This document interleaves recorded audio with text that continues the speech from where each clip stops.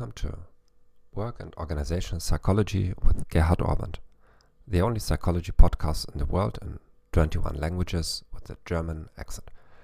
If you're a student or a professional, this podcast helps you refresh your knowledge in weekly servings of no more than 5 minutes.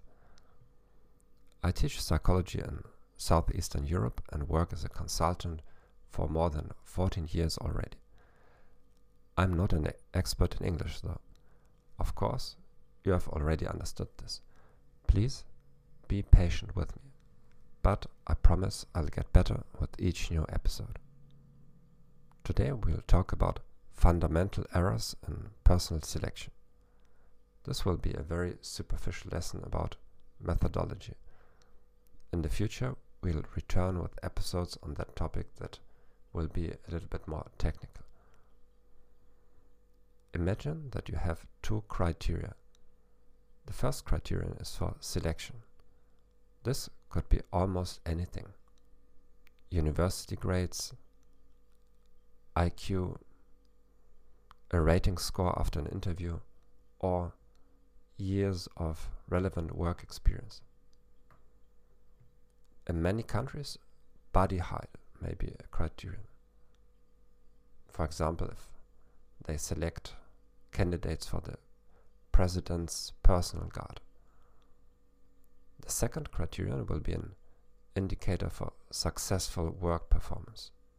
Again, there are countless criteria for that. Number of sales or volume of sales, number of complaints, ratings by customers or partners, or number of manufactured products. If the two criteria were perfectly correlated, which in reality is virtually impossible, you could select personnel without any mistake. You just set the minimal level of acceptable performance, and you will get a perfect cut-off value for the selection criteria.